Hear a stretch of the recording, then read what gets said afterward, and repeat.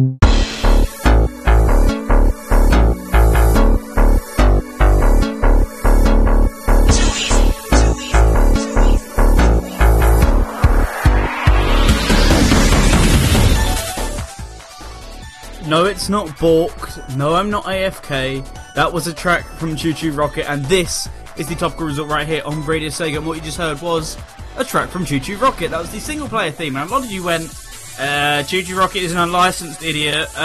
Get it right. Are you playing the right music? Are you dead? No. No. However, that is actually from a bootleg game. It is a bootleg game known as Mighty Mighty Missile, which was one of the games that I put on the list of games that are unlicensed, because I put it on the list and I didn't know really anything about the game, but the game looked really cool. But I looked into it and I went onto I put the game into Demon Tools and I tried to rip it, and then I found out this is literally just the music from ChuChu Rocket, like down to a T, to the point where it's the exact same song. Which makes sense considering the game is a Sega CD recreation of ChuChu Rocket. So, yeah, despite what I thought, the game doesn't actually have original music. I thought maybe it'd have like remix tracks, but no, it's just the track from the Dreamcast version. So that's why I played that one there. That was a single player theme, and then before that, from Sonic Mega Mix, the Sega CD version 5.0A, that was Sunny Shores Zone. That one's a bit of a nitpick as well, because we had a Sega CD block right there. But Sonic Mega Mix is also a bit of a nitpick, because my rules that I said were that it's only for games that had a quote-unquote commercial release, meaning they were officially, you know, they were pressed onto a cartridge and they were sold somehow. Now, Sonic Mega Mix was pressed onto a cartridge and sold, or, you know, pressed onto a disc. But the Sega CD version of the game never was actually commercially released as such. Only the Mega Drive version was. By the time they moved the game to the Sega CD, or by the time they moved the game over to the Sega CD, the pirates were sort of done with it. And especially version 5.0A, which had the original soundtrack, the rest of them had reused soundtracks. That one was actually what was it? That one was actually a leaked build of the game, so they never intended that one to come out, but someone leaked it and then they officially sort of released it, even though it was buggy. Said, hey, here it is, it's got new music as well, so... But, yeah, I thought that was better than playing something from Sonic 3 instead and confusing people even more. Plus, that track's really nice. That was Sunny Shores Zone, and... yeah, now we're here over at the resort. So first of all, I want to say a huge thank you to everyone who's listening in live. Currently we have... who do we have? We got a lot of you. We've got Skyblaze, we've got Jamie, we've got TCB, we've got Twinny, we've got Brick Game, we've got Alex Coppertone, we've got myself. We had some more earlier on. Who do we have? I am looking around now. We had Ravseek as well. We also had Danny a bit earlier on during the day. So hello to you all. If you'd like to join the fun and wacky conversation over on Discord, that's radioac.ga/Discord. Grab a username, grab a client, and join the fun over there. But if you don't like Discord, that's fine as well, because we do have some other social media feeds. We have a Twitter at RadioSega, at Topical Resort, at the Green Vibe Parade, or use the hashtag Topical Resort. All those places I'll be able to see and read during the show tonight. I don't really tend to read the other ones during the show, just for the simple reason of there's normally like not a whole host of people messaging on them, whereas Discord and Twitter seem to be the most active, so you know, may as well check the ones which I think people are likely actually going to be on, right? Yeah, I'd say that's a good idea, honestly. So it's funny that we talked about licensed Sega games last week, because one of the games that we mentioned during the licensed episode was actually a certain Magical Virtual On. And if you've been paying any attention to the news this week, you would know that a certain Magical Virtual On is ironically no more, and this was just after we started streaming the game on our Twitch as well. I don't really know why, but people suspect it's a license, but the game only came out like a year ago, if even that. I think it might have been later in the year than this, so very odd decision. There's also conspiracy theories about how it's because the game didn't get very good, or the game got okay reviews, but it didn't like do too well financially, and the fans didn't really like it. So there's those theories, which of course there's always going to be, and I think, honestly though, in this case, those theories have a lot more precedence, because the license expiring after a year doesn't seem likely to me. I would have thought they would have done a 2-3 year license. Another thing that people said was that supposedly they wanted to update the game to include twin stick support, which is interesting, because maybe they'll bring it back once they've sort of done that, but I don't know. As I say, the financial factors behind it don't make it seem like that's likely to happen, but if we see a successful run of what am I trying to say? If we see a successful run of the Virtual On ports that are coming to PS4, then maybe we might see Virtual On, a certain Magical Virtual On return along with the twin stick support. Because currently that's not a thing, because there are no twin sticks on the PS4, at least as far as I know, until the game comes out, when it'll be releasing with one. So we can only hope. But hey, I thought it was quite ironic that one of the episodes, or considering we've recently done a delisted games episode / abandonware, and we've also recently done an episode about licensed Sega games, I find it funny that one of the games we spoke about last week has now suffered the same fate. Speaking of delisted as well, Judgment, we've all been following Judgment, you know, that's been kicking off. We're going to talk about that a bit later into the show, but that was also delisted this week, so it wasn't a very good week for Sega games being delisted. However, thanks to fans official, or not officially, thanks to fans unofficially, one game has been relisted this week, and we're also going to be talking about that hopefully a bit later on in the show. But yeah, I don't really know what really to talk about during this first segment, but I should say as well a huge thank you to Mick, who suggested this topic, because he saw that we did licensed Sega games last week, and he, throughout the week after he saw that I'd done licensed Sega games, which was by the way requested by BritGamer, he said, well, why don't you do unlicensed Sega games? And I didn't get it until way later on, like a few days ago, and I went, oh, it's because we did licensed Sega games. Right, that makes sense. Yeah, unlicensed. Let's do that, because that sounds like a whole heap of fun. Also, I just remembered I haven't got Trivia Coast. Where are you at, Trivia Coast? That's not it. No, it is called... what did I call it? Sorry, I forgot to do this, but it's sort of important considering we're about to go into the Trivia Coast. I actually have it ready to go. So, yeah. I don't really know what else there is to say. Oh yeah, Skyblade said as well, there's an unlicensed Amiga version of Choo Choo Rocket kicking about. That's true, I did remember that one, but as mentioned earlier on just now, I'm going for games that had a quote-unquote commercial release, anything pressed onto a disc or cartridge and sold for money, and that Amiga version, as far as I know, wasn't. Whereas I always want to call it Mighty Mighty Mouse, because Choo Choo Rocket and Mighty Mouse make me want to do that, strangely. But, yeah, Mighty Mighty Missile was released for the Sega CD in 2005, and it was... What expo was it at? But it came out at one of the sort of expos, and it was pressed on disc, and there was sort of this whole situation around it, how the people publishing it were notoriously not the best of people. In the sort of way that they distributed the game, like they put it onto Genesis as well, I believe, without the devs' consent, and they messed with a bunch of stuff, and yeah, it was famously quite messy, that release. But hey, Choo Choo Rocket working on the Sega CD, because it's technically a port, or not port, but you know, a sort of is heavily based on the Game Boy Advance version, which makes sense as to how they got it working on the Sega CD, but still impressive nonetheless, even if it is sort of based on the Game Boy Advance port, I'd say. But it's a great game, check that one out, but we're going to be telling you what games you should be checking out later on in the show. But I think we're outstaying our welcome. I think it's time we went on over to that Trivia Coast where you could win some sweet, sweet prizes. Except you couldn't really.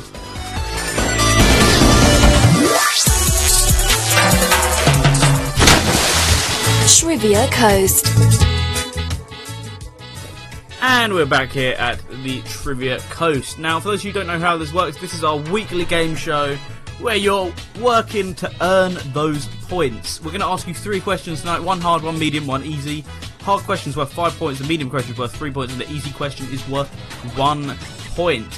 Once I ask you a question, you can continue to answer it after I've asked the next one. So if I ask you the hard question, for instance, you can continue to answer it after I've asked the medium question. So you get as long as you want for each question, but obviously you get the least amount of time for the easy question. You only get 1 music break to answer that, but hey, you shouldn't have too much of an issue anyway, because it's the easy question.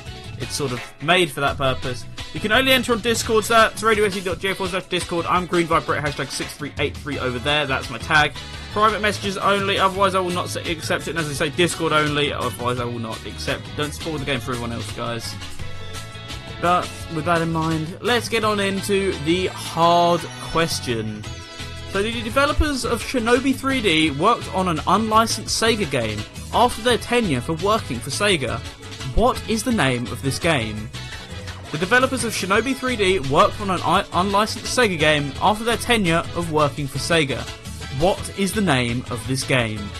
You know, I said your answers, you hopefully know the answer to the question, but if you don't, Google is your friend on this quiz, but hey, you know, don't rely on it too heavily, but use it as a tool to give you your answer, because we're not paying for any prizes, despite what I said. I was only joking. We're playing for the glory. The glory is the prize. And if you know the answer, hey, great. If you don't know the answer, sucks to be you, but best of luck, guys. Get in your answers, and while you do that, it's important to note that another big part of unlicensed Sega games is bootlegs, because when there's people doing stuff without official permission, you're gonna have some people obviously trying to make some cool games to capitalise on that Sega nostalgia many years later, such as games coming up later in the show. But you also got those people back in the day who figured out their way around the copy protection, who want to make a quick buck, and they want to rip you off and rip off your intellectual properties, not make something original.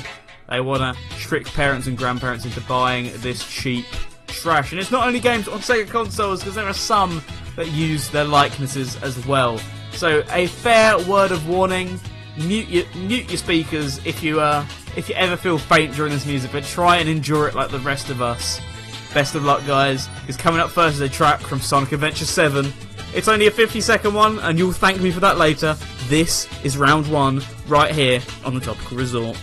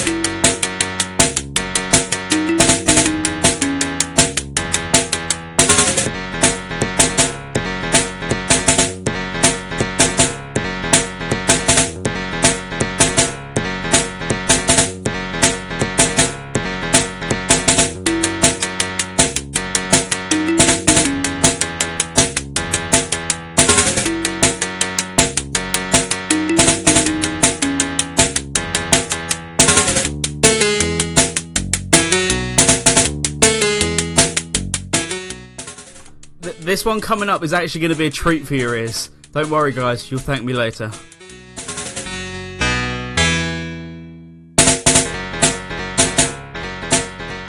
Every Friday night, this is Topical Resort, only on Radio Sega.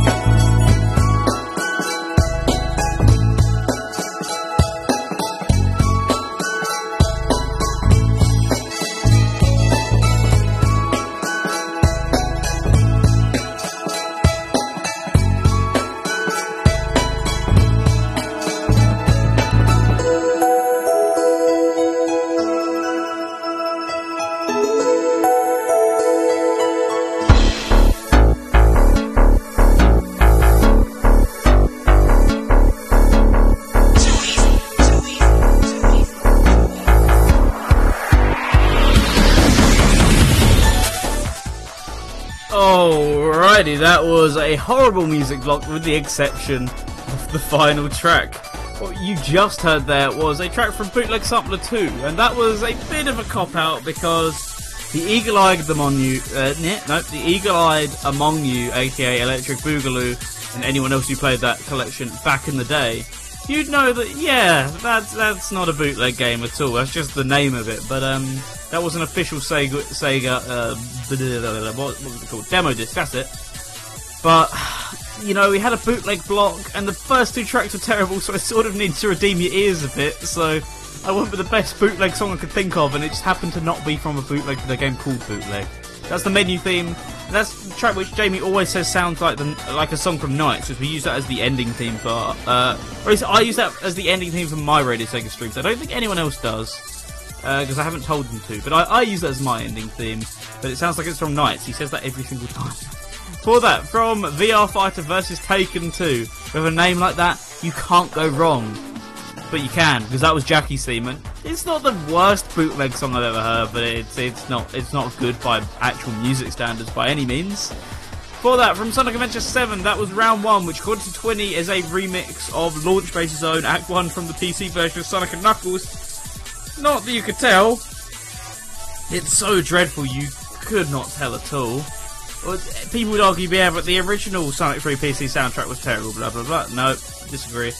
I personally like it, but you couldn't recognise that. I was also tempted to throw in a track from Sonic Jam for the Gamecom, but that's sadly not a bootleg. It's just so bad that it's worse than most bootlegs. But, you know, you could sort of mistake it for one if you squinted hard enough, I guess. Anyway, we're back, and as you can tell, we don't really have a hasty history, so what are we going to do? I don't know, we have the rest of the show lined up, we just don't have the hasty history lined up, because I couldn't think of what to do the history of, because bootlegs are a bit difficult to get a hold of the history on. But, I mean, how many of you haven't heard the story of, like, Tanglewood or Alex Kidd 2 at this point? I think most of you have probably heard it. So there's really no point in going back over something like that again. So, I'm not really too sure what to talk about, because the next block we're going to be actually discussing the games, but I guess... What are some of your favourite unlicensed games on any console, right? Do you have a indie game... an indie game that shouldn't have been published on a console, but was, like, perhaps a Neo Geo game, or a game that was made possible through, like, hacking, like Wii Homebrew or something, or... anything like that? Do you have a favourite game along those sort of lines? Let me know. I imagine for a lot of you it'd be Tanglewood. But because I think that is by far the best game sort of on the list. That's not saying there aren't some good games that I put. There's also a ton of stuff which I left out because I just simply couldn't find soundtracks to it. Or there is some stuff that's on the list that I actually still don't have the soundtracks to. Not sending hate, but Alex Kidd in Miracle World 2 and Tanglewood. Specifically, I'm still waiting on the soundtracks, actually, because the creators meant to be sending them to me, but I couldn't get them in time, which, you know, not blaming or anything, because people have lives, but couldn't have them. But I am still playing some music from, specifically Tanglewood tonight, because Alex Kidd I couldn't find anything from. Tanglewood I could find one of the tracks, then I could find the rest on YouTube, but I specifically went with the one which I could find in the highest quality, plus I think it's the best track on the flipping soundtrack, so may as well go with that one, right? Seems good to me. So it should bring that up, but obviously there's still plenty of games. Specifically, Electric Boogaloo points out that the first Dreamcast game he got was Inhabitants, which, I don't remember anything about Inhabitants, but I've heard of it, so let's look it up. What would have been my first unlicensed game that I played? It would have been something on Dreamcast, but what would it have been? It would either have been Fruity or Volgar. I don't remember which one it would have been. I think it probably was Fruity, actually, which is a puzzle, a sort of cutesy puzzle game.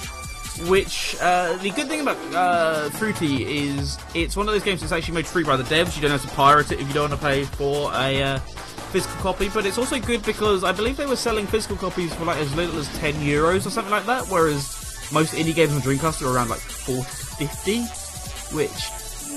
that's a bit much, but I can put down. I don't actually have a physical copy, sadly, because I always forget when it goes on sale, but you can pick up a copy of Fruity for relatively cheap, as long as you look in the right places. Just search Fruity Dreamcast and it'll probably come up. But the good thing about a lot of the Dreamcast indie games is they have PC versions as well. So if your Dreamcast's a bit dusty or you don't want to use it or you just prefer your PC, then if you're hearing raving reviews about a lot of these games, you can just pick them up on Steam PC. I've said this before, I think on the Dreamcast now, if I remember correctly, but I do think a lot of Dreamcast indie games are just made as like advertisements, if that makes sense. Like, people make the Dreamcast version so they can get those little clicks off Kotaku saying, there's a new Dreamcast game. Which, yeah, it's very good publicity, I'll give them that. But, you know, that's sort of why I think they do it quite a bit, because it's just good publicity for their indie PC Steam game, which otherwise would sort of get a bit buried. Electric says that supposedly it's a Sega Swirl clone, and apparently it was released all the way back in 2005, I just read.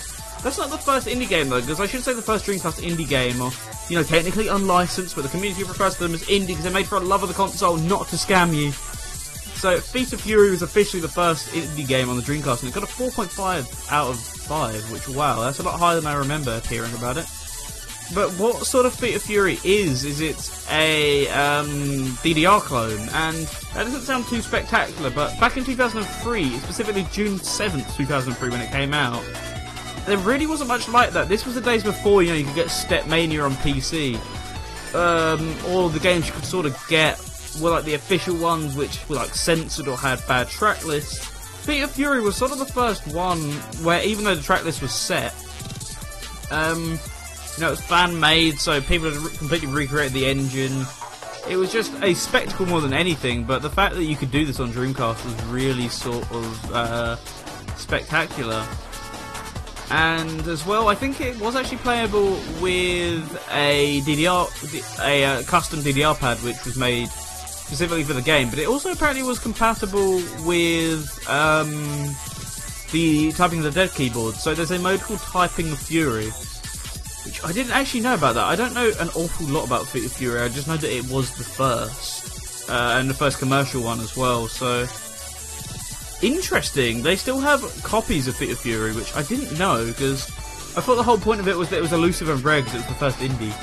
But now I know that. But sort of like early PS1 rhythm games like Parappa and Vib Ribbon, there's the ability to take out the CD and swap in a just a normal CD, and it will create up a DDR chart for that song. So let's take, for instance, say you put in the CD of Mighty Mighty Mouse. Nope. Mighty Mighty Missile. I did it by accident again. Say you put that in, well, then you get the music from ChuChu Rocket, but you'd actually get the music from Mighty Mighty Missile, but you get the point. It would generate a chart of, say, the challenge mode theme from ChuChu Rocket. So that's incredibly cool. That's sort of been done in a lot of rhythm games nowadays, like the sort of it wasn't in that one, but it was in a lot of the sort of Tap Tap Revenge clones, I remember. So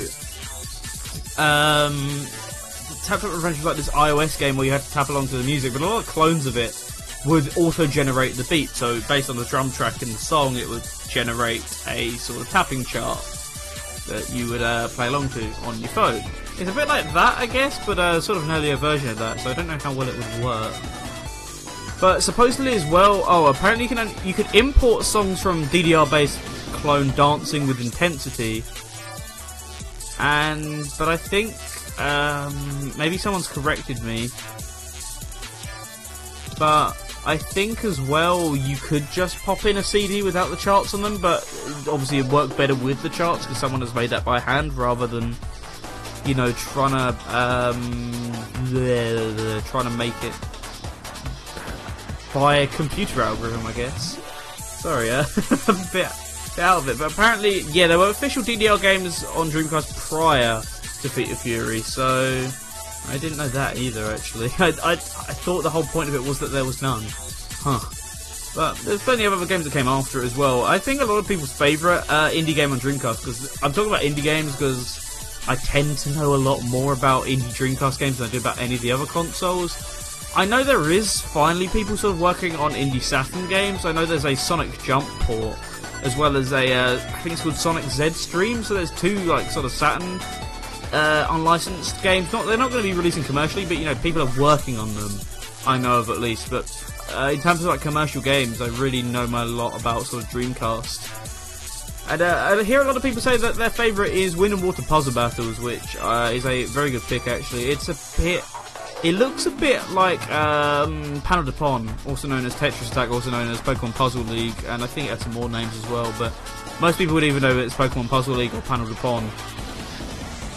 But this one also had a PC version, so if you put the Dreamcast disc in, it would install it on your Windows. It came out on the GP2X before it came out on Dreamcast. I don't know what that is. Oh, okay, it's just sort of a Linux-based handheld type thing, developed by South Korean company Game Park Holdings. Never heard of it. Never seen a game release for it either, but hey, Wyndham Water Puzzle Battles was released for it. It seems to be a Chinese game, which, at least I think it's a Chinese game, which I didn't know that either. No, apparently it's Costa Rica. Just the names look very Chinese-esque, but no, it's made in Costa Rica, so there we go. And it's published by Red Spot Games. Cool. Okay, so according to Electric, we do actually have a game list of DDR games that were on Dreamcast. That's Second Mix and the Club Edition, so never heard of them, but hey. Brit also says, before we get into the Trivia Coast, I'm going to say that Brit says we need Sega Ages, Sega Swirl, which I could not agree with more, because I mean there were so many copies of that game.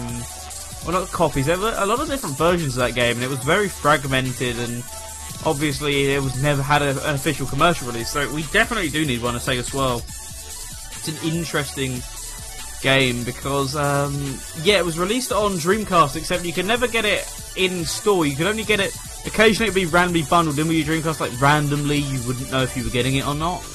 Or it could be on the official Dreamcast magazine disc, or it was on Sega Smash Pack. But yeah, so there was that. There was also the Windows version, which you got if you put Sega Smash Pack into your PC. There was also the email version, which you played over email, which that's odd. You had that one. You had your what was it called? Palm Pocket. Your Palm OS version. Yeah, there was a Palm OS version of Sega Swirl, because why not, I guess? I don't really know, but it existed. It was there. People made it. Right? That counts for something. So, with all those different versions, I think it's probably about time they actually just made a definitive version and said, look, let's put aside our differences and just actually make the definitive version of Sega Swirl. I'm not sure what the actual the actual rights to the game are, because I know it was created by Scott Hawkins, who worked at Sega at the time, but I don't know if Sega actually own it, or they just, at the time he gave the rights to them and they put the name Sega Swirl on it, or what. Let's look up what they've done in recent years. Tremor Entertainment. Not an awful lot. Because they did Railroad Tycoon 2, that was the first game, then Sega Swirl, then Railroad Tycoon 2, then Kiss Psycho Circus, The Nightmare Child, and seemingly they called it a day there, really. Maybe it was just a small little start-up and sadly it didn't work out, which if it was, that was sad. Speaking of sad, it's sad that none of you so far have guessed the Trivia Coast question, so we're going to be getting back over there and we're going to be asking you a question which hopefully you know a whole lot better. See you there.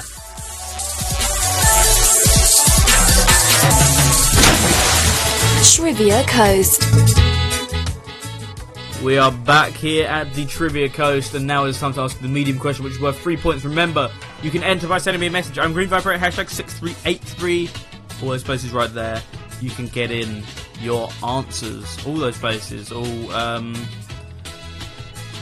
one of them. Yeah, you can get them in there anyway. Some people actually missed the first question, so I'm going to repeat it. So, the developers of Shinobi 3D worked on an unlicensed Sega game.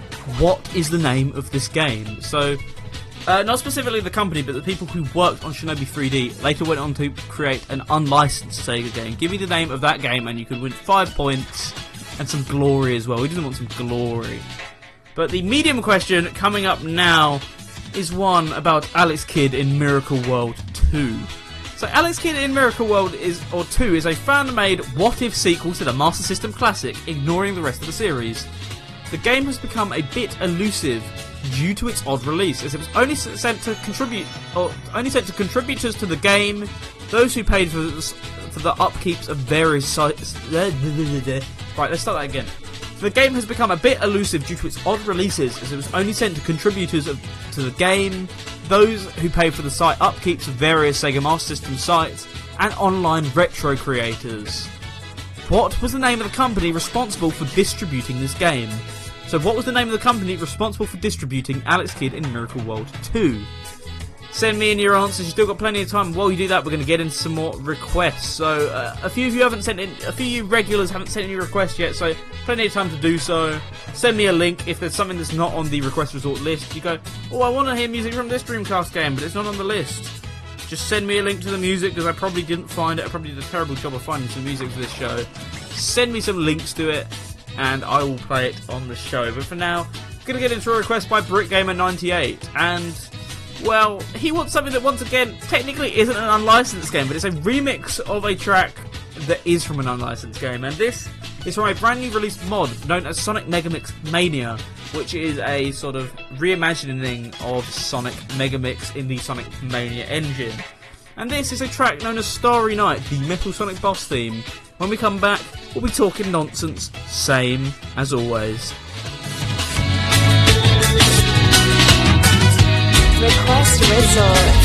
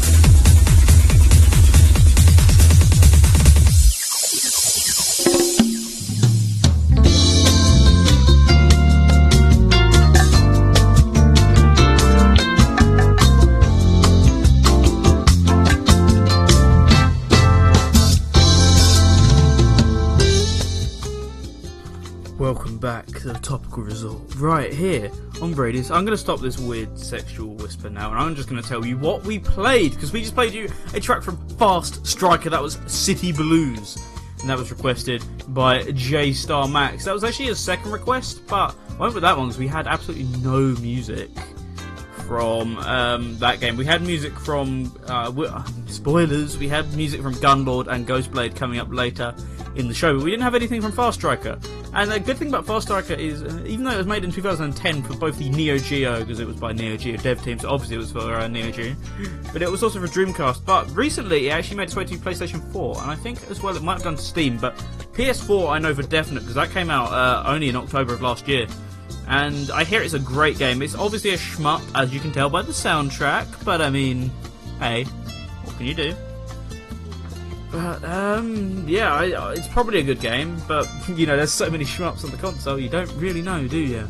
Speaking of shmups, that one, the one before that was from Battlecrust. That was Beat of Barrett, and that was requested by Electric Boogaloo. And funnily enough, Battlecrust actually has a soundtrack composed by the composer of Thunder Force 5, who I'm now forgetting the name of, but the composer of the officially made Thunder Force 5 made Battlecrust soundtracks. Let me look up Battlecrust right now. It's also on Steam if you want to check it out there instead of picking up an original copy. And I believe you can get the soundtrack over there as well, so I'm definitely going to be doing that. I'm going to be downloading that hopefully soon, because, hey, give them some money for that soundtrack, because that is awesome. Apparently Battlecrust was published by Josh Prod, which I didn't know, and it only came out very recently. Huh, didn't know that. I thought it came out ages ago, but no, it came out, it came out on Steam in 2016, but it came out on Dreamcast 2018. Yeah, that's backed up by Adam Korolik. So I love Josh Prod. What they're doing is so awesome. They're bringing games which already... I love the way around they're doing it, which is they're bringing games that were already out on Dreamcast or prototypes which they've got permission to use and bringing them to Dreamcast rather than... I think I messed up my wording there, but, you know, games that are already on, like, PC or indie games on other consoles, and they go, yeah, we're going to port them back to the Dreamcast rather than... We're going to port them to the Dreamcast, then put them on PC because the sales aren't really doing that well. No, they go, yeah, we're going to put this, we're going to actively try to put this on Dreamcast after it's already been made. And, oh my goodness, that's vowels in the wrong place. Electric Boogaloo says his name is Hayakutaro Tsukumo.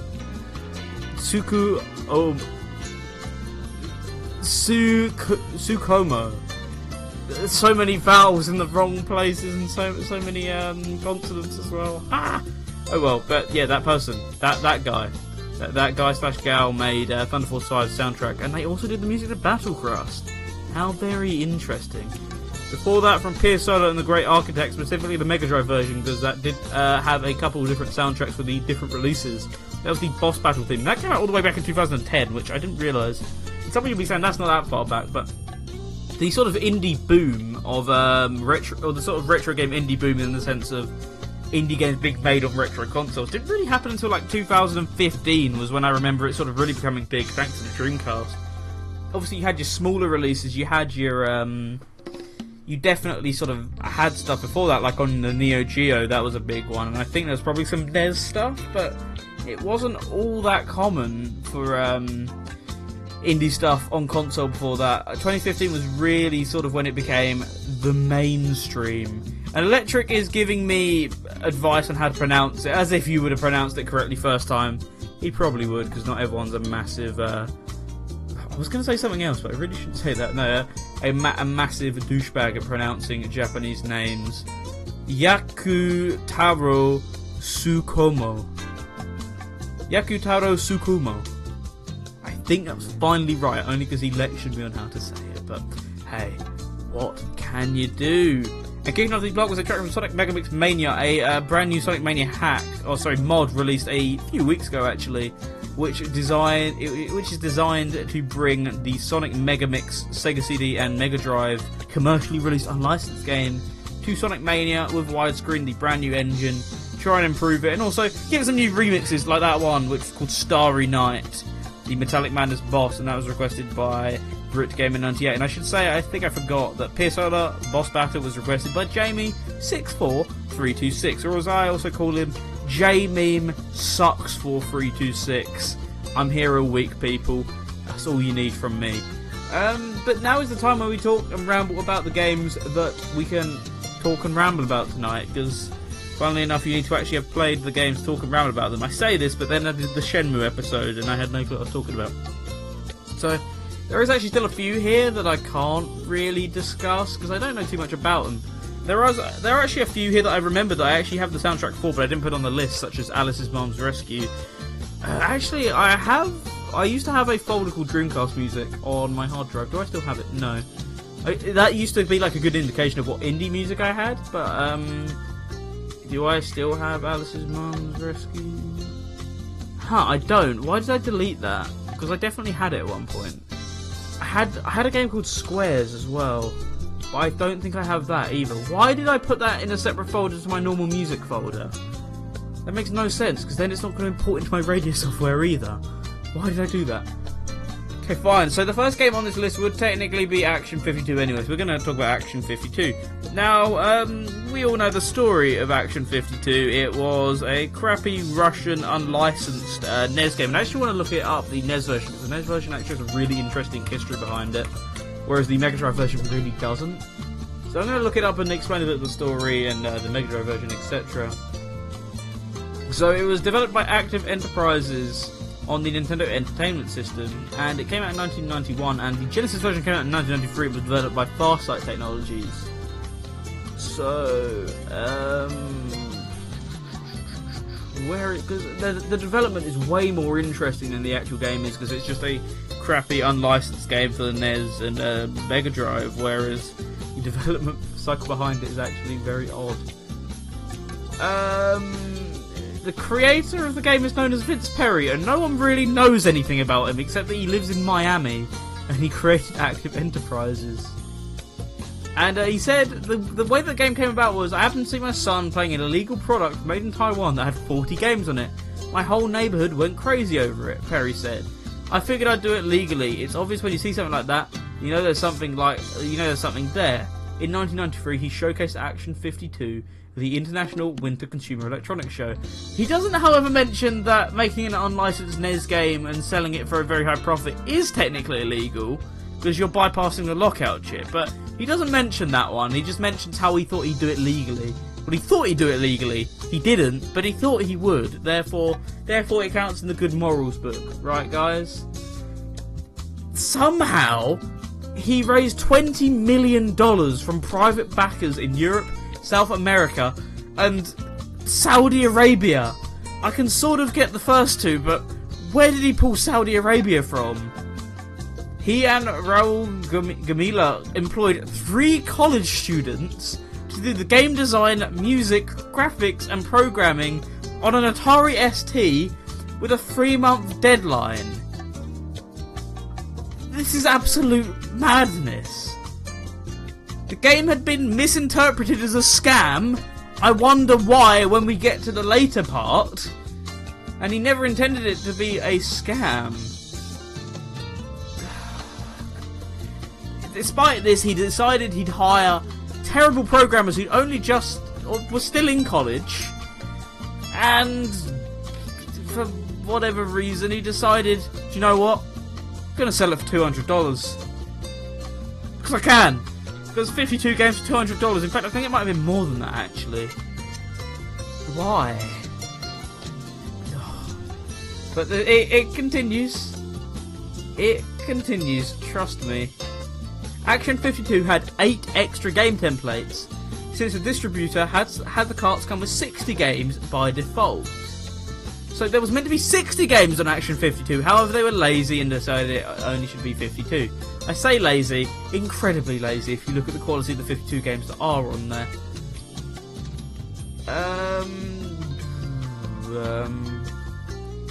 So the company was apparently developing, or the company who made the game were at the time developing a legitimate NES adaptation of Star Wars The Empire Strikes Back. So they were actually making legit NES games, but they decided, yeah, let's just make Action 52, because we hate money, we hate working with Nintendo, so we'll just make an unlicensed game. Several of the songs from the NES version of Action 52 were plagiarised from example tunes included in Activision's The Music Studio for the Atari ST. The games with plagiarized music include Fuzz Power, Silver Sword, French Bakers, Dreamers, Time Warper Tickets, and Ninja Assault. Those songs were composed by Ed Bogus. Additionally, programmer Kevin Horton analysed the music code of Action 52 and found that it matched a music engine programmed by Sculpture's software. So not only did they rip off the music, they ripped off the program used to make and play the music. Oh, God, it gets worse. It really does. So, I'm trying to think. The reason I've read out the history of the NES version and not the Mega Drive version is because the NES version has this completely ballistic development history, whereas the Sega Genesis version was relatively normal, even though it was still unlicensed. Sega really didn't go after them unlike Nintendo did. But it's just not interesting at all because it was developed by a completely different company, as it was actually developed by experienced programmers as well, and they play tested the game, unlike the original developers. And there was also a SNES version, which I did not know. I didn't know there was a SNES version. And yeah, it's a game. It's not a very good one. But I mean, I hope you enjoyed it if you've never heard it before, because there wasn't a SNES version. It was apparently cancelled. That's why. But yeah, absolutely nuts. I think you could agree behind that. And there's apparently a bunch of different prototypes of the game existing as well, which is there anything interesting in this aside from the fact that the code for Action 52 appears to be heavily based upon the pirate multi-cart known as 52 in 1? Okay. There's really nothing interesting here at all. Yeah, no, there's not really too much. I was sort of hoping there'd be like a balmy prototype which had some even more insane, bonkers stuff thrown on it. But there wasn't. That's a shame. But oh well, don't play Action 52. Just read up on it because it is honestly fascinating as a game. But playing it is a different story altogether. And the Mega Drive version is even more boring in that sense because it is a semi-competent game. Alex Kidd in Miracle World 2, as I said, fan-made what-if sequel to Alex Kidd in Miracle World 1, which generally agreed to be the only good Alex Kidd game according to fans, because the other ones are pretty pants. And it's a good game. I played Alex Kidd in Miracle World recently on stream, as you saw from the Radio Sega live stream, which is on Twitch. So you saw that. I was messing with it on there. Despite the rage, I actually do quite like it. I went back and played it again, and it's a really fun game. Just a steep learning curve in terms of platformers. You know, it's not you pick up and play Sonic. Certainly, it's a bit more steep than that. But Alex Kidd in Miracle World 2, while I don't play it too much, or while I haven't, in fact, I haven't played it at all. Now that I think about it, I thought I had played it on my RetroPie at some point, but I don't think I did. I'm thinking of Tanglewood, probably. Yeah. I don't know how I got them confused. There we go. Alex Kidd in Miracle World 2, I hear it's a whole sight easier than Miracle World 1, which I like, because Alex Kidd in Miracle World 2 was a bit too difficult for my liking, and Jamie says I sucked at it. I did, but let's be fair, you probably wouldn't have done that much better on your first try. You go, yes I did, I 100%ed it, and no deaths on my first try. Sure, Jamie, sure you did. Give it up for Grandad Jamie, everyone. Well done, congratulations, Jamie. You're officially a gaming god. But Miracle World 2, check it out. The ROM is definitely surfacing online, but if you want a physical copy, don't. Unless you're a big figurehead in the retro gaming community. Which, if you're listening to Radio Sega, and you are, hi, first of all. If you're lurking, sup. But if you're not, you're going to have to settle for high, exorbitant eBay prices.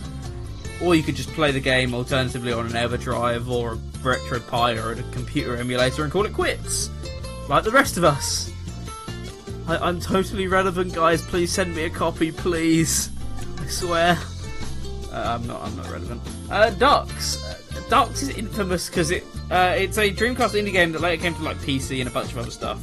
But it's infamous because they re-released Ducks so many times. They made like I'm going to look this up because I remember there was a massive controversy around the Ducks games at one point in the Dreamcast community because they re-released that game, must have been about 5 different times.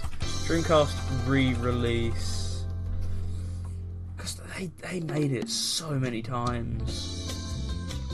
Remake. It was called Redux Dark Matters, and then they did Redux 1.1. They did a bunch of others. I can't find the names of all of them. That's just how many Ducks games they made. Seriously, balmy. Look, I think this has it. Yeah, they did Ducks, then they did Ducks 1.5, then they did Ducks 1.1, then they did Redux. And at this point, they did this like in a relatively short time span within like 8 years, which 8 years isn't that long of a time span, but that's still like long enough. In fact, no, it wasn't even 8 years, it was 5 years, which, yeah, 5 years. You've made like 4 different versions of your game in 5 years, like, come on now, guys. Yeah, it was just a bit ridiculous how many different times they chose to release. In fact, no, I think they might have done Redux as well. Redux. I'm fairly certain they did Redux quite a bit as well. Redux Dreamcast. They definitely did that one more than once, right?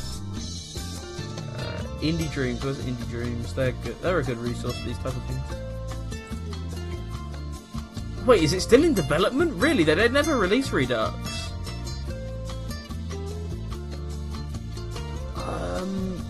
I swear they finished it.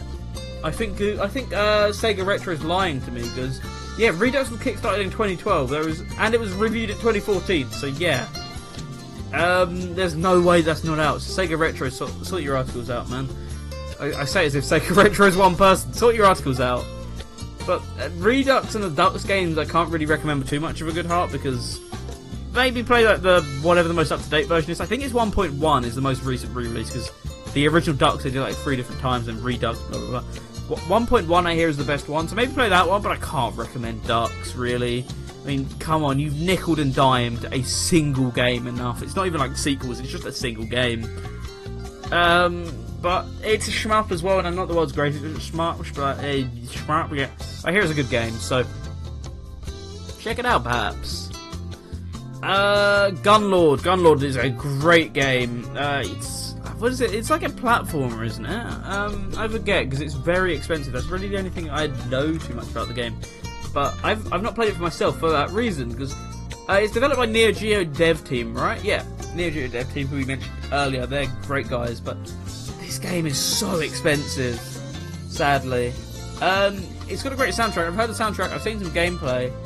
But it's specifically a run and gun game, released in 2012, and it came to Dreamcast much later, I think.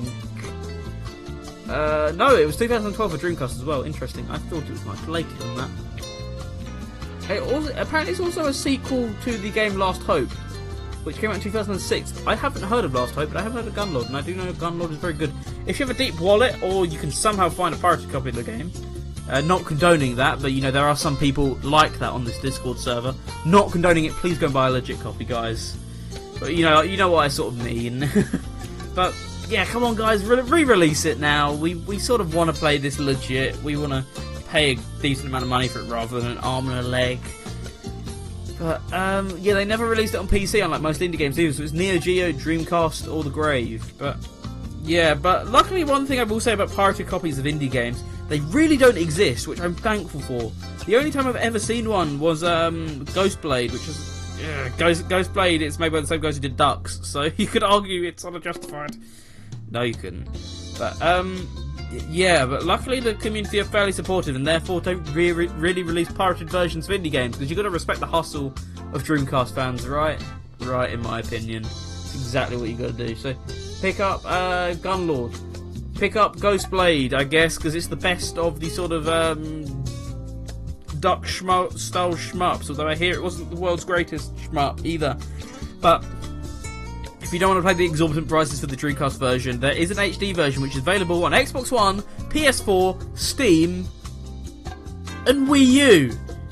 Even more bizarre, it came out in like May 2017. After the Switch was out, and I'm not normally one of those people who port begs for Switch games, but I mean, it was already out, and it was already doing way better than the Switch was. The Wii U was, so I guess they probably spent time developing it for the Wii U, so it really wasn't sort of worth their time switching it, but even still, I mean, come on. You're throwing money away. I'm sure that version didn't sell very well because of it. Mighty Mighty Missile, I've sort of spoken my ground on this one earlier, so I'm going to skip this one. But check it out. There are some reproductions going around, but the original versions are very much out of production. Sadly, it doesn't look like you can pay the original devs for this game anymore, so either buy a reproduction, check it out online, but check it out because it is a cool little what-if scenario game in this case. PS Solar and the Great Architect, as I mentioned, came out in 2010 for the Mega Drive, and then it came out in quite a few other places. It came out on Dreamcast in 2015, I think it was. That was back when I was really heavily into the Dreamcast scene, so I would say it was around 2015. That release was cool, but it took ages to come out, I specifically remember. I don't really know much about the Mega Drive release, but what I do know is that there was a CD quality soundtrack released for it, that because there was a Sega CD version, I believe, and a Sega Mega Drive version as well. And if you put the Sega CD version in while playing the Mega Drive version, then you got the best of both worlds. You got the Sega CD soundtrack combined with the Mega Drive gameplay. So there was that version, then there's the Dreamcast version, then there's like the versions on consoles and PC. The only version of this game which you won't be playing in a hurry is PS Solar and the Great Architect for Wii U, because that was actually a delisted game. It was delisted probably about a year ago, I'd say now. Seemingly out of the blue, they just sort of did it one day, so you can't play the Wii U version anymore, sadly, but it is supposedly on PS4, and I know it's on PC as well, so check it out on one of those platforms, or if you're feeling a bit nostalgic, a bit like you want to play a new RPG after all the time on your Mega Drive or your Dreamcast. I think it's more suited to the Mega Drive, honestly, so check it out on Mega Drive. That'd be my first pick, but do understand that copies are getting a little bit pricey for Mega Drive because I haven't made them in a few years, so maybe check it out for Dreamcast, because I think they're still making those, if I remember correctly. If not, PC. I was going to say PC or the Highway, but that doesn't rhyme, so PC or yeah, I can't think of anything. Let's move on. Redux, nope. Rush Rush Rally Racing, interesting game. Originally made for Dreamcast. At some point in its life, and then it came to WiiWare, and then they brought it back to Dreamcast. The WiiWare version is the one that people know most, because that was obviously a legitimate release, unlike the Dreamcast version. But it's awesome on Dreamcast. Like, probably one of the best racing games on the system, let alone, you know, just one of the best indie games. So even better than some of the official titles, but nothing. What do you mean? Nothing beats Taxi 2. Taxi 2 is the world's greatest driving game. I ain't talking Crazy Taxi 2. Hell no. Check out Rush Rush Rally Racing. It's brilliant. Sonic Mega Mix, already spoken my ground on this one. I haven't really. Actually, brilliant hack. I'd recommend the Sega CD version 4 version, because even though that doesn't have the new soundtrack, and it has a reused soundtrack, it does it has swag. It has a lot of swag. It's a great game, and it was developed by quite a few members of the Sonic Mania team, actually, so you can see sort of their roots, because everyone mentions how, they're originally into hacking and developing, and you can actually play the stuff that they were into hacking and developing. We also had a lot of other great community members. Sadly, it doesn't look like we'll be getting any Sonic Mega Mix anytime soon. The leaked beta came out in 2015 or 14, and nothing has happened since, which is sad, because this was like the best Sonic hack ever made. Tanglewood. Tanglewood, you may know, I reviewed on the Radio Sega YouTube, so if you want to check out my in-depth opinions on it, you can actually watch it there. But I will say, in regards to the review, I never actually beat the game. I got a decent chunk through the game, but I recorded it on my Mega Drive, and my Mega Drive doesn't play ball my capture card very well, as I found out after I'd recorded quite a bit of footage. So I had to use like, the first couple of levels of the game from the PC version, which worked much better. So Tanglewood, it's a really good puzzle platformer that I've mentioned before. I feel like a lot of indie games on retro consoles are just an advert for the Steam release. Like they go, oh look, here's this Dreamcast shmup. Oh, by the way, you can buy this on Steam as well, because that's much more convenient. Go buy it on Steam, but hey, we got your attention by including Dreamcast in the headline. So, but I've said in the review, and I can say it here, I honestly say Tanglewood is nothing like that, because while the game came out on Steam day one, you could get it on Steam before you could on Mega Drive. If you watch any of the development videos, you know this. Matt is serious about the Mega Drive. He made the game on retro hardware, and that's not just like, oh, he made it and he tested it on his Mega Drive. No, he made it on a proper Mega Drive dev kit with a Windows 95 PC in assembly language. That's how dedicated he is to the Mega Drive. He didn't make it on his new gaming PC with some C# code or something like that. No, he made it on proper retro hardware for the guys who like proper retro hardware, and the Steam version is just a nice bonus if you really sort of, you know, don't want to shell out for the Mega Drive cartridge, or you don't have the console lying around anymore. Plus, included in the Mega Drive version is the ROM for the game, so you get access to put it on an EverDrive or something once you purchase it, which, yeah, hell yeah, that's awesome. Love me some Tanglewood. It in my opinion, is pretty hard, but that's just because I'm not a very good puzzle platform person. I'm good at puzzles, good at platformers, not good at puzzle platformers. But I'd still recommend it. Like, check it out on Steam. It's really cheap on there. But the Mega Drive version is very expensive, but that's just because manufacturing a Mega Drive game these days is very sort of costly. So, you know, he's got to charge what he can for it at the end of the day. So, but he did some brilliant. You can tell how dedicated he is to the Mega Drive aside from that as well, because he did some brilliant videos about program for the Mega Drive on Computer File, the sort of computer programming type YouTube channel, which I'd highly recommend you check out, even if you're not into sort of the geekier side of computers. It's really interesting. And it's sort of very good at explaining difficult concepts. Even if you don't understand it, I think the hosts are so entertaining that you're sort of enthralled to watch. Because I understood nothing he was saying about the Mega Drive, but he's just such an entertaining guy, and you just want to listen to what he has to say about programming for the Mega Drive. And he includes some like betas of Tanglewood in those videos to boot. So check out. I think it's called like Programming in Assembly for the Mega Drive or something like that. One of the videos, and then there's another one as well. But it's just really interesting, so check it out, and check out Tanglewood, because it's a great game. Anyway, we've been rambling for almost half an hour, but hey, I've just had so much great stuff to say, and I think it's about time we say the final question of the Trivia Coast.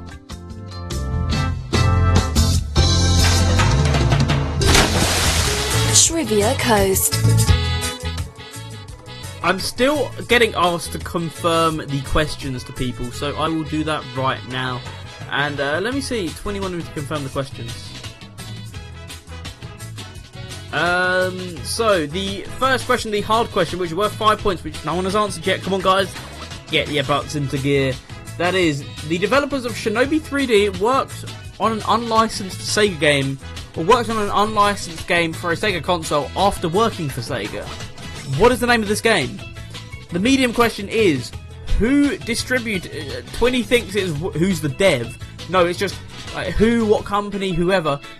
Who distributed Alex Kidd in Miracle World 2? And the easy question, come on guys, you're going to get this one pretty easily if you use your Google foo. Rush Rush Rally Racing was a game that put Senile Team on the map in the wider world, but the Dreamcast indie scene were already very familiar with their work. What was their first game? So what was Senile Team's first game? Let me know on Discord for 1 point. Green Viper hashtag 6383. While we do that, we're going to get into a bit of a Mega Drive block with two games we've rambled in depth about just now, luckily. And the first one, it's a nice and chill one. It's from Tanglewood, and this is the title theme. Get cozy right here on Radio Sega.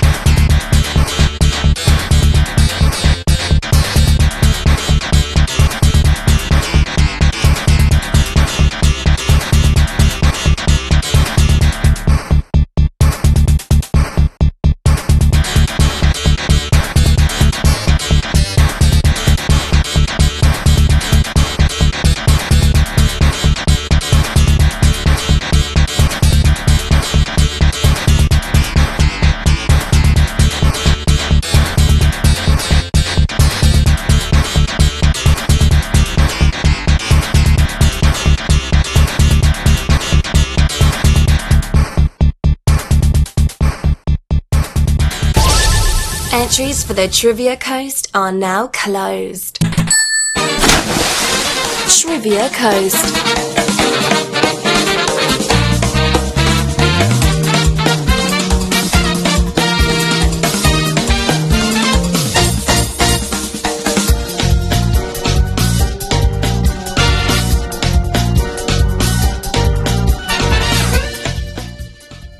And we are back. What you just heard there was from... Sorry, I'm trying to delay this while because some people are still sending in their answers, or at least I'm still getting the notifications for them. They might have sent them in earlier, but I don't really know. So, yeah, what you just heard was indeed a track from Action 52, the Mega Drive version, as the title theme. And I think that's actually a pretty good track. Despite that one wasn't plagiarised, but it was, however, made with gems. Yes, the infamous gems, which we made an episode on a few weeks back. It's still infamous; it won't go away. But it doesn't sound horrible. It sounds okay. But songs that sound awesome are songs like the title theme from Tanglewood, and I love that one. I wish I had access to the full soundtrack, because I was meant to, but you know, real life sucks.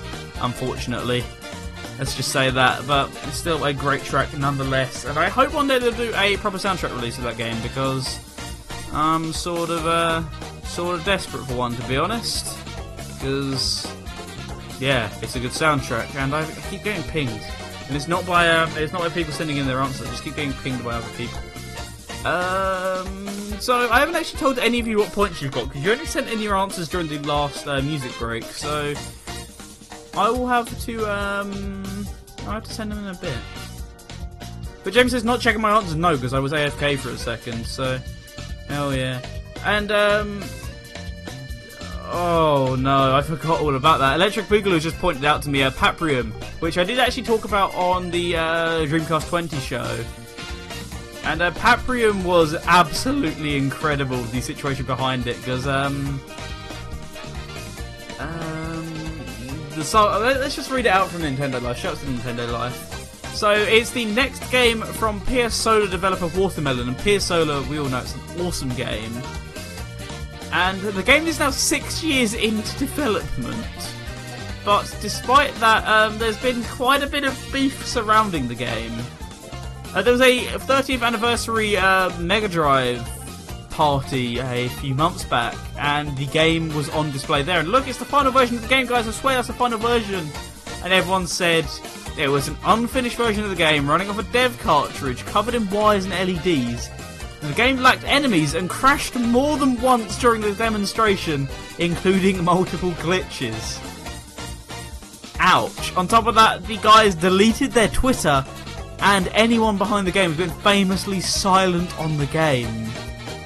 Yikes, right? Because we all love PS Solar, but I mean, come on, like, guys, sort it out. But yeah, I very much doubt that Paprium will ever release. So, but it's an interesting story at least. It's one of those great, sort of Kickstarter horror stories, especially in the sort of indie scene, because you never know what you're quite getting. So, always be a bit optimistic, but also be a bit cautious. You just want to make sure you're buying the right thing. And, oh my goodness, no, this story gets deeper. Because according to Electric Boogaloo, there is someone creating a game known as Papyrium, which is a spoof of Paprium. So sadly they delayed it, but it gets a new developer. So I don't know what this is, but it's a spoof of this game that exists, I guess. Well, it doesn't explain anything about the game, but hey, whatever. You want to know what points you got, right, don't you? So let's just get on with the rest of the Trivia Coast result show. Let's go with the easy question first. Rush Rush Rally Racing was a game that put Senile Team on the map in the wider world, but the Dreamcast indie scene were already very familiar with their work. What was their first game? The answer to that one, guys, had to have been Beats of Rage. Beats of Rage, the Streets of Rage fan game, which spawned many, many different ROM hacks, or not ROM hacks, but just hacks of the game, which was entirely on purpose because it was meant to be a game engine more than an actual game. But hey, their first game in 2003 was Beats of Rage. The medium question now, but I should say, well, Jamie got 1 point, and Electric Boogaloo also got 1 point. Let's see who got points on the medium question. Alex Kidd in Miracle World is a fan-made what-if sequel to the Master System classic, ignoring the rest of the series. The game has become a bit elusive due to its odd release, as it was only sent to contributors of the game, those who pay for the upkeeps of various Sega Master System sites and online retro creators. What is the name of the company responsible for distributing the game? The answer, none of you got it right, was Play Generation. So that's all one word, Play Generation. Come on, guys. Both of you actually answered Sega 8-bit, and you're going to say that my source was wrong, but my source was the official developer of the game saying that it was Play Generation. Therefore, I'd like to think that was right. I'd like to think that they were the ones who handled creating the cartridges and the ones who handled sending them out. So, yeah. Hard question now. Let's see who got the right answer. The developers of Shinobi 3D worked on an unlicensed Sega game after their tenure of working for Sega. What is the name of this game? The answer? Electric Boogaloo got this correct. And I don't think you're going to be kicking yourself because I purposely made it a bit vague. It's none other than Volgar the Viking, a brilliant indie title. And go and play it because it's fantastic. But it was developed by the guys who worked on Shinobi 3D. So, a little bit bittersweet about the fact that came out on Dreamcast, right? I personally think so, at least. I still don't really get what Papyrium is. I still can't quite figure it out after all this time. Still not really sure. Anyway, we're going to be getting into some music, and I'm going to say as well, we're going to be getting straight into the ending of the show. No Test Your Topicality this week, and no Toppy Mix, but I hope I got something that can make it up to you in a little bit. But for now, let's get into some music from Pier Solar, and I believe this is from the every other version of the game that wasn't the Mega Drive version. And this is the battle theme right here on the Topical Resort.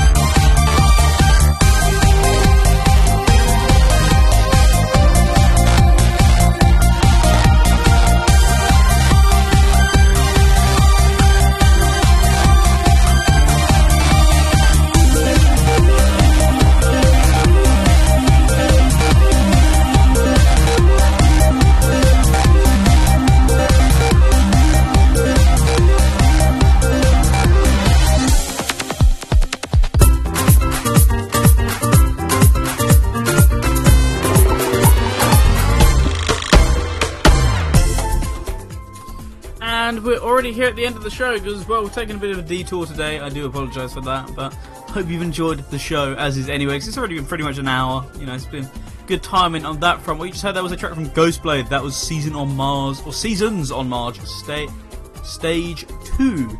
Brilliant track by, oh goodness, I've forgotten his name now, Raphael Dill, that's his name. Well, that from Pier Solo and the Great Architect, a game which actually did come out from Watermelon Games. That was the battle theme, which was supposedly also on the Mega Drive, but which is with different instruments. Duh, I guess that, but thanks Jamie for that one, but that's the CD version of the track. Could have guessed that one as well, but we are here, and it's time to round off, so I want to give a huge thank you to everyone who's been listening in. I want to give a huge thank you to Electric Boogaloo, James64326, Twinny, myself, because I'm also somewhere in the chat room. We had Skyblaze, we had TCB, we had IO1980, we had Maxi as well, whose ears got burst the one time he tuned in. We had Alex Copperton. Did I say it? No, because I wasn't reading it properly. Yeah, Alex Copperton, there we go.